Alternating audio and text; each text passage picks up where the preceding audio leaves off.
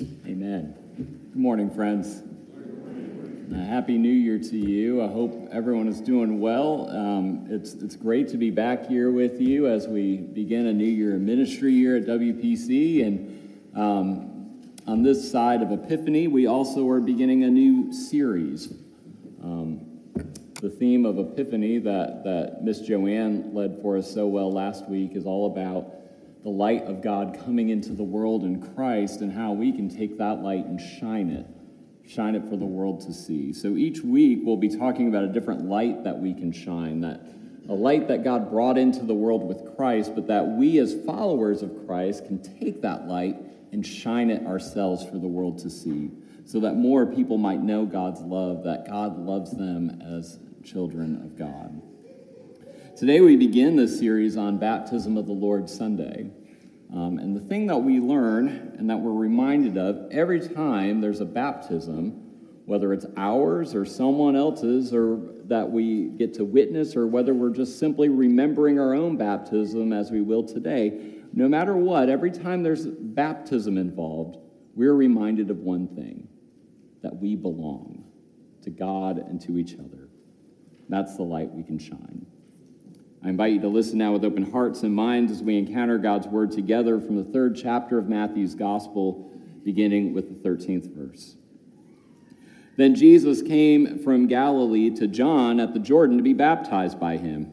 John would have prevented him by saying, "I need to be baptized by you, and do you come to me?" Jesus answered him, "Let it be so now, for it is proper for us in this way to fulfill all righteousness." Then he consented. And when Jesus had been baptized, just as he came up from the water, suddenly the heavens were opened to him, and he saw the Spirit of God descending like a dove and alighting on him. And a voice from heaven said, "This is my Son, my beloved, with whom I am well pleased." This is the word of the Lord, and thanks be to God. The great Christian writer C.S. Lewis once said that friendship is born at the moment when one person says to another, "What, you too? I thought I was the only one." No matter where we find ourselves in school or work or in our communities, we are always trying desperately to figure out where we belong. Try to figure out who are our people. We're connectional beings, and so we try to find ways to connect to one another. We try to form tribes and gather and band together. We see this in many positive examples. Of course, we're all here today as the church, and this is certainly one example of us finding one another and saying, "What, you too? I thought I was the only one." We see this in community groups, clubs, interest groups, and so on. So there's certainly positive ways that we do this as people, but it's not all positive either. This can take negative turns as well, as interest groups can sometimes become exclusionary, wherein one way or belief or worldview is prioritized over another, and in turn, folks are left out, meant to not feel as if they belong. And research has been showing for some time now that this urge to find our tribe, who are our people, is so deep and so vivid and so urgent within us that communities in our nation are becoming increasingly homogenous, where people of the same ideology and socioeconomic level tend to flock together in particular neighborhoods and communities. But what we see at the core of us, for better or for worse, is this urgent, innate feeling, rather need, to belong. At our core, we all want to fit in and feel as if we are part of something, that we don't just exist on our own, that we're not an island, that we belong. Thankfully, friends, that is what today is all about. In our lesson this morning, when we remember and hear the story again of Jesus' baptism, this is a story about belonging. John the Baptist is out preaching in the wilderness, and he attracts this motley crew of folks to hear him preach and in turn to be baptized.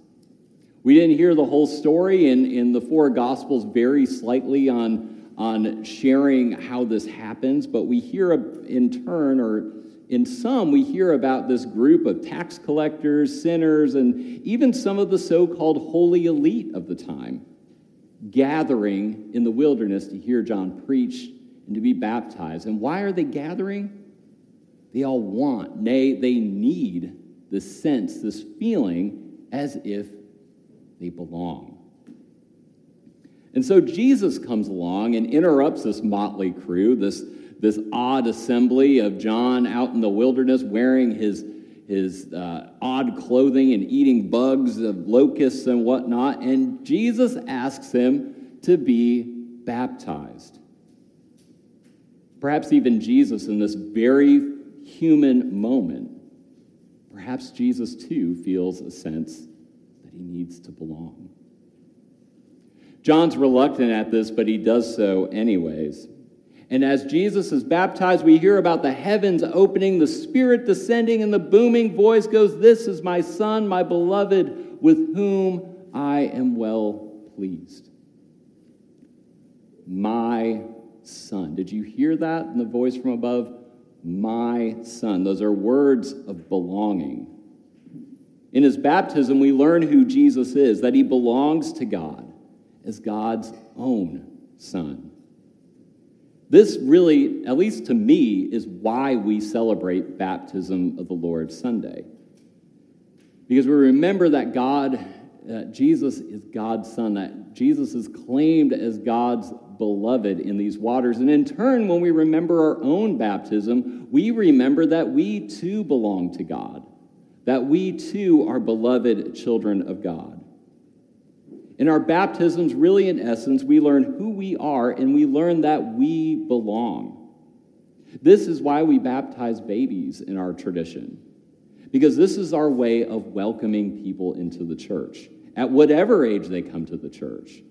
This is our way of saying, you are a child of God, you are beloved, and you belong.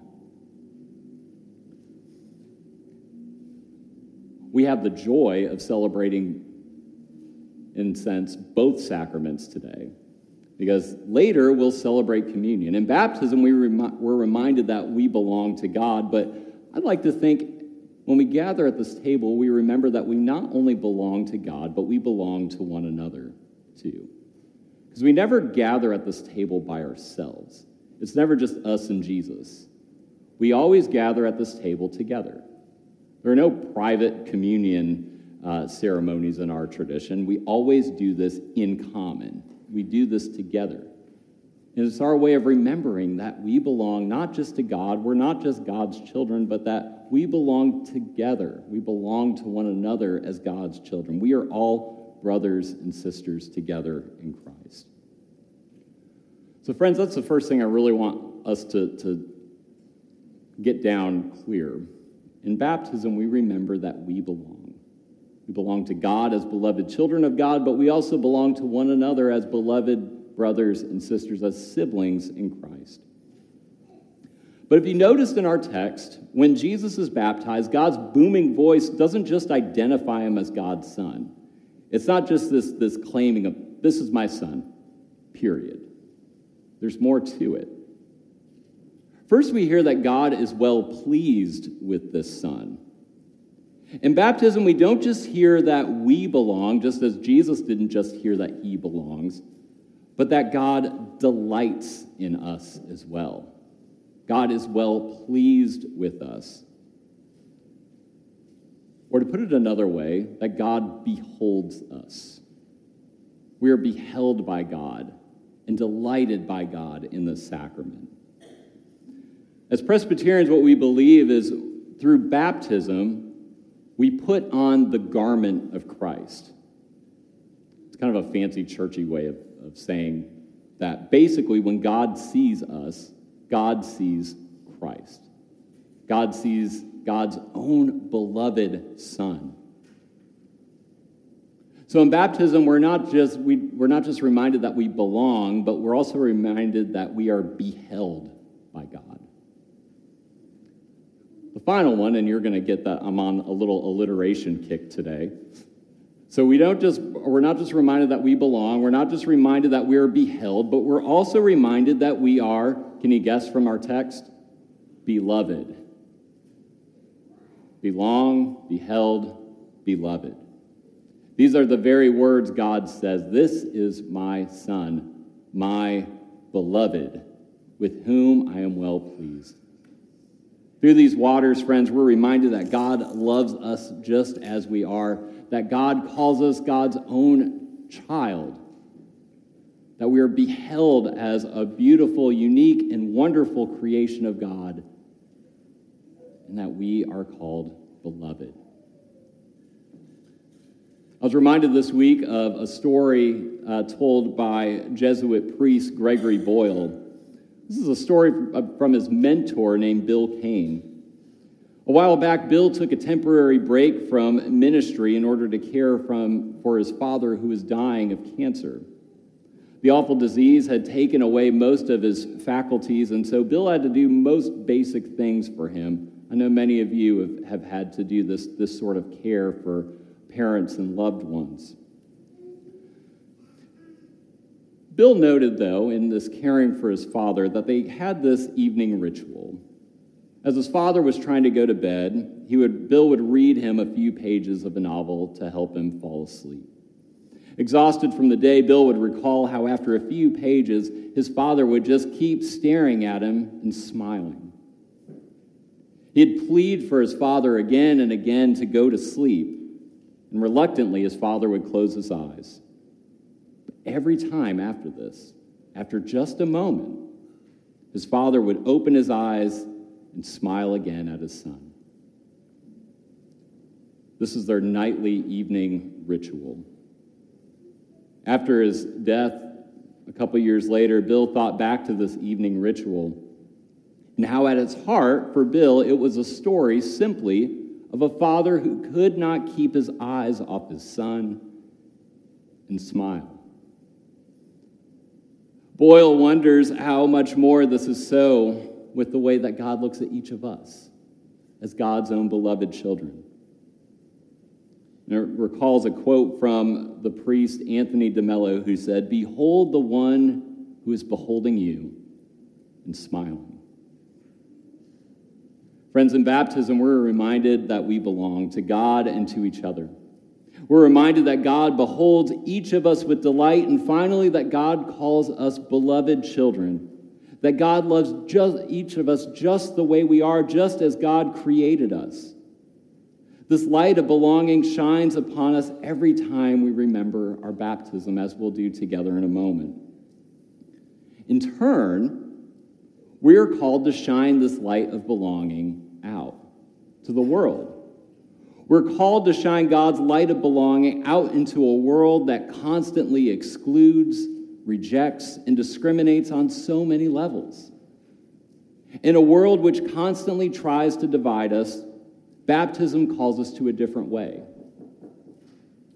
Baptism calls us to tell our neighbors that they belong. In a time when we are constantly distracted by our screens, and I know I'm guilty of this right now, in a time when we're constantly distracted by our screens and so many other things, baptism beckons us to stop, to pause, and to behold one another as siblings in Christ. And finally, in a culture which seems to fuel hatred and apathy, baptism allows us to see one another and call each other beloved. As Anthony DeMello told us, behold the one who is beholding you and smiling. Friends, no matter what happens to you along life's journey, no matter how many ups and downs you face, never forget that through these waters, you belong. You belong to God. Never forget that through these waters that you not just belong, but that God beholds you and calls you beloved. Never forget this, friends. And God, through these waters, in baptism, we belong, we are beheld, and we are beloved. Amen.